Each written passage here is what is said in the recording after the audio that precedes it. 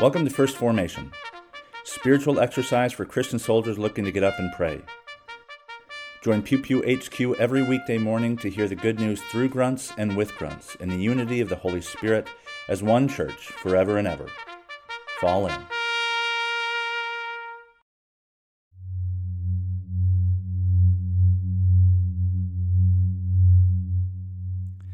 Psalm 79. O God, the nations have come into your inheritance. They have defiled your holy temple. They have laid Jerusalem in ruins. They have given the bodies of your servants to the birds of the air for food, the flesh of your faithful to the wild animals of the earth. They have poured out their blood like water all around Jerusalem, and there was no one to bury them. We have become a taunt to our neighbors, mocked and derided by those around us. How long, O Lord, will you be angry forever? Will your jealous wrath burn like fire? Pour out your anger on the nations that do not know you, and on the kingdoms that do not call your name. For they have devoured Jacob and laid waste to his habitation. Do not remember against us the iniquities of our ancestors. Let your compassion come speedily to meet us, for we are brought very low. Help us, O God, for our salvation. For the glory of your name, deliver us and forgive our sins, for your name's sake. Why should the nations say, "Where is their God?" Let the avenging of the outpoured blood of your servants be known among the nations before your eyes. Let the groans of the prisoners come before you. According to your great power, preserve these doomed to die. Return sevenfold into the bosom of our neighbors the taunts which they have taunted you, O Lord. Then we, your people, the flock of your pasture, will give thanks to you forever. From generation to generation we will recount your praise. Micah chapter 4, verses 1 through 5. In the days to come, the mountain of the Lord's house shall be established as the highest of the mountains, and shall be raised up above the hills. Peoples shall stream to it, and many nations shall come and say, "Come, let us go up to the mountain of the Lord, to the house of the God of Jacob, that he may teach us in his ways, and that we may walk in his paths. For out of Zion shall go forth instruction, and the word of the Lord from Jerusalem. He shall judge between many peoples, and shall arbitrate between strong nations far away. They shall beat their swords into plowshares, and their spears into pruning hooks. Nation shall not lift up sword against nation, neither shall they learn war any more. But they shall all sit under their own vines, and under their own fig trees, and no one shall make them afraid. For the mouth of the Lord of hosts has spoken. For all the peoples walk, each in the name of its God. But we will walk in the name of the Lord our God forever and ever. Revelation chapter 15, verses 1 through 8. Then I saw another portent in heaven, great and amazing. 7 angels with 7 plagues, which are the last, for with them the wrath of God is ended. And I saw what appeared to be a sea of glass mixed with fire, and those who had conquered the beast and its image and the number of its name, standing beside the sea of glass with harps of God in their hands. And they sing the song of Moses, the servant of God, and the song of the Lamb. Great and amazing are your deeds, Lord God the Almighty. Just and true are your ways, King of the nations. Lord, who will not fear and glorify your name? For you alone are holy.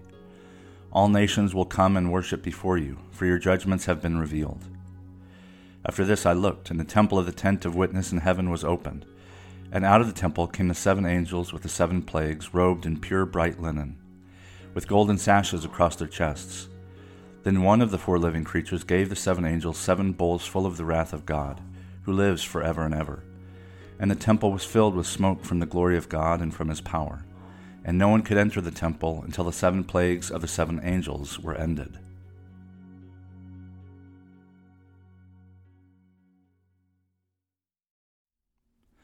Good morning and welcome to the 5th day of Advent. This is Brother Logan Isaac, broadcasting from Albany, Oregon. Our readings come to us this morning from Psalm 79, Micah 4, and Revelation 15. And the Micah reading stood out to me not only because of the beating of weapons of war into gardening tools, which is also appears in Isaiah. Goodness, I cannot remember. Isaiah 6 or 4? I can't remember. Or 3.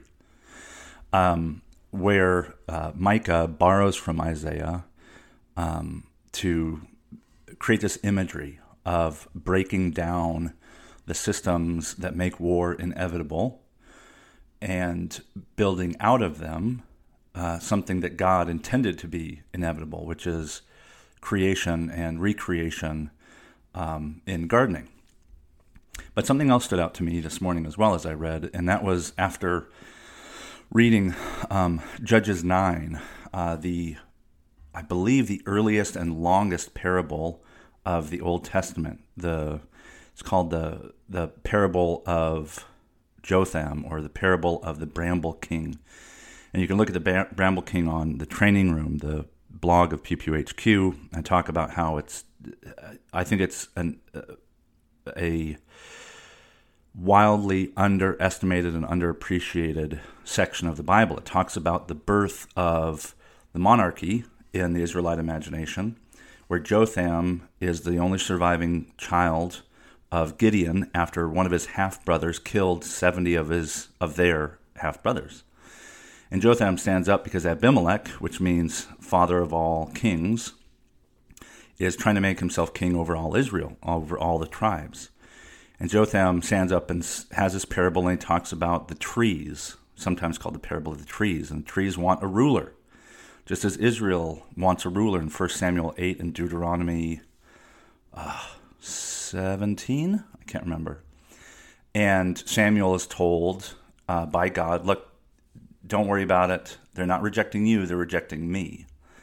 The adoption of kings, of monarchic political of polity, is a step away from God. It's a bad thing. And so Jotham tells this parable of the trees as Israel, who want a king, who want someone to reign over them. And in nature, if you're over someone else, you're getting the sunlight, and that shrub or the grass is getting less sunlight, which we could equate with God and the warmth of God. And all these, there are these 4 different trees listed. There's the grapevines, the fig tree, the cedars of Lebanon. I feel like there's one more and I can't remember. And then finally, the bramble, which is essentially a berry. You could eat it. It depends on which translation, who you believe, what this Hebrew word was intending to imply, but it's essentially a thorn bush. And who the hell wants to sit under a thorn bush, which is already low-lying, but the thorn bush is the only one who's willing to be the king. And he essentially says, look, I know he doesn't say it outright, but if you think about it, you're not going to like life under a thorn brush. You're going to want to leave. So the thorn bush says, look, if you run away, I'll burn you down like the cedar, like a devouring fire will come out from me. And this word devour, homes, I believe, is related to Hamas, which means armed, and milchama, which means war. And so kings come with war, and kings are a step away from God. And so in verse 4 of the Micah passage, immediately after the most known one, Micah 4:3, beat their swords and plowshares, won't lift up nation won't lift up weapons against each other, they won't even learn war anymore. But it goes further. And I think Micah is alluding to the parable of the bramble king. They shall all sit under their own vines, one of the plants mentioned, and their own fig trees, another one of their own, of the plants from the bramble king parable. And no one shall make them afraid, for the mouth of the Lord of hosts has spoken. And the mouth is what sends out the devouring fire from the thorn bush.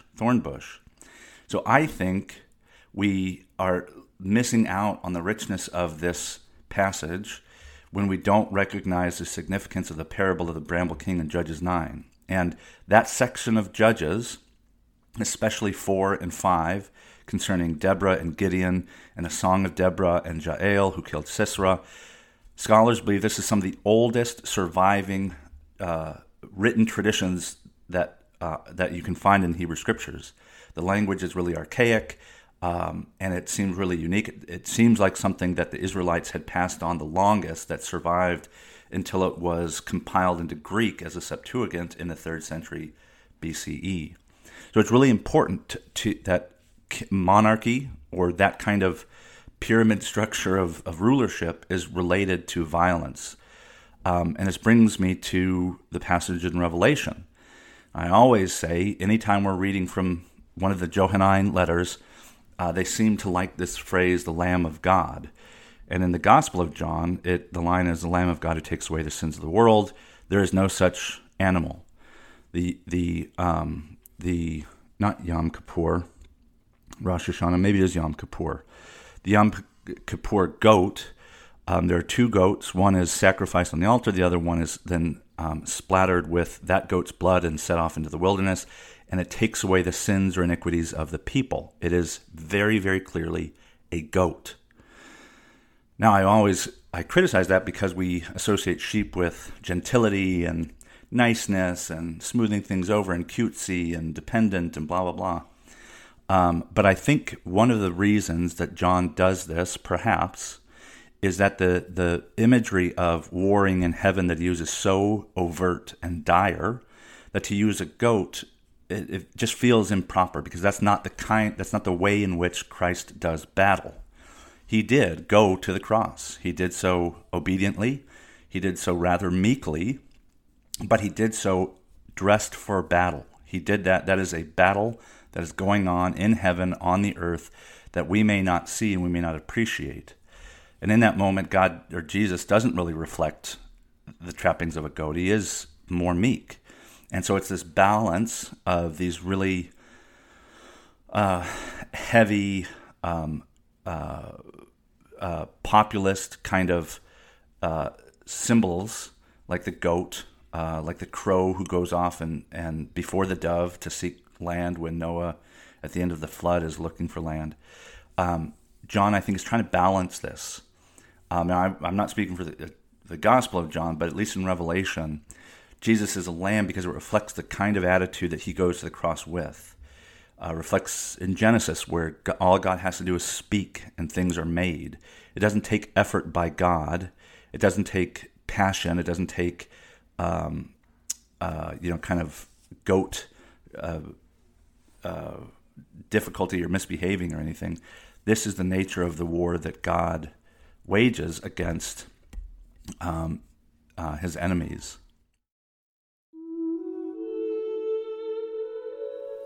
A prayer for peace among the nations, from the Book of Common Prayer.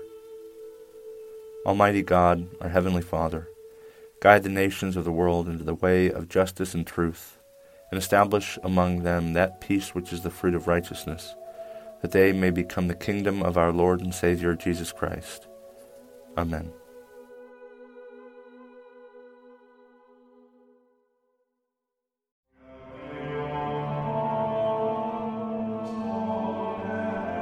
Thank you for falling in to First Formation, where Pew Pew HQ shares morning prayers for the humble, hardy folk caught in the crosshairs of God and country.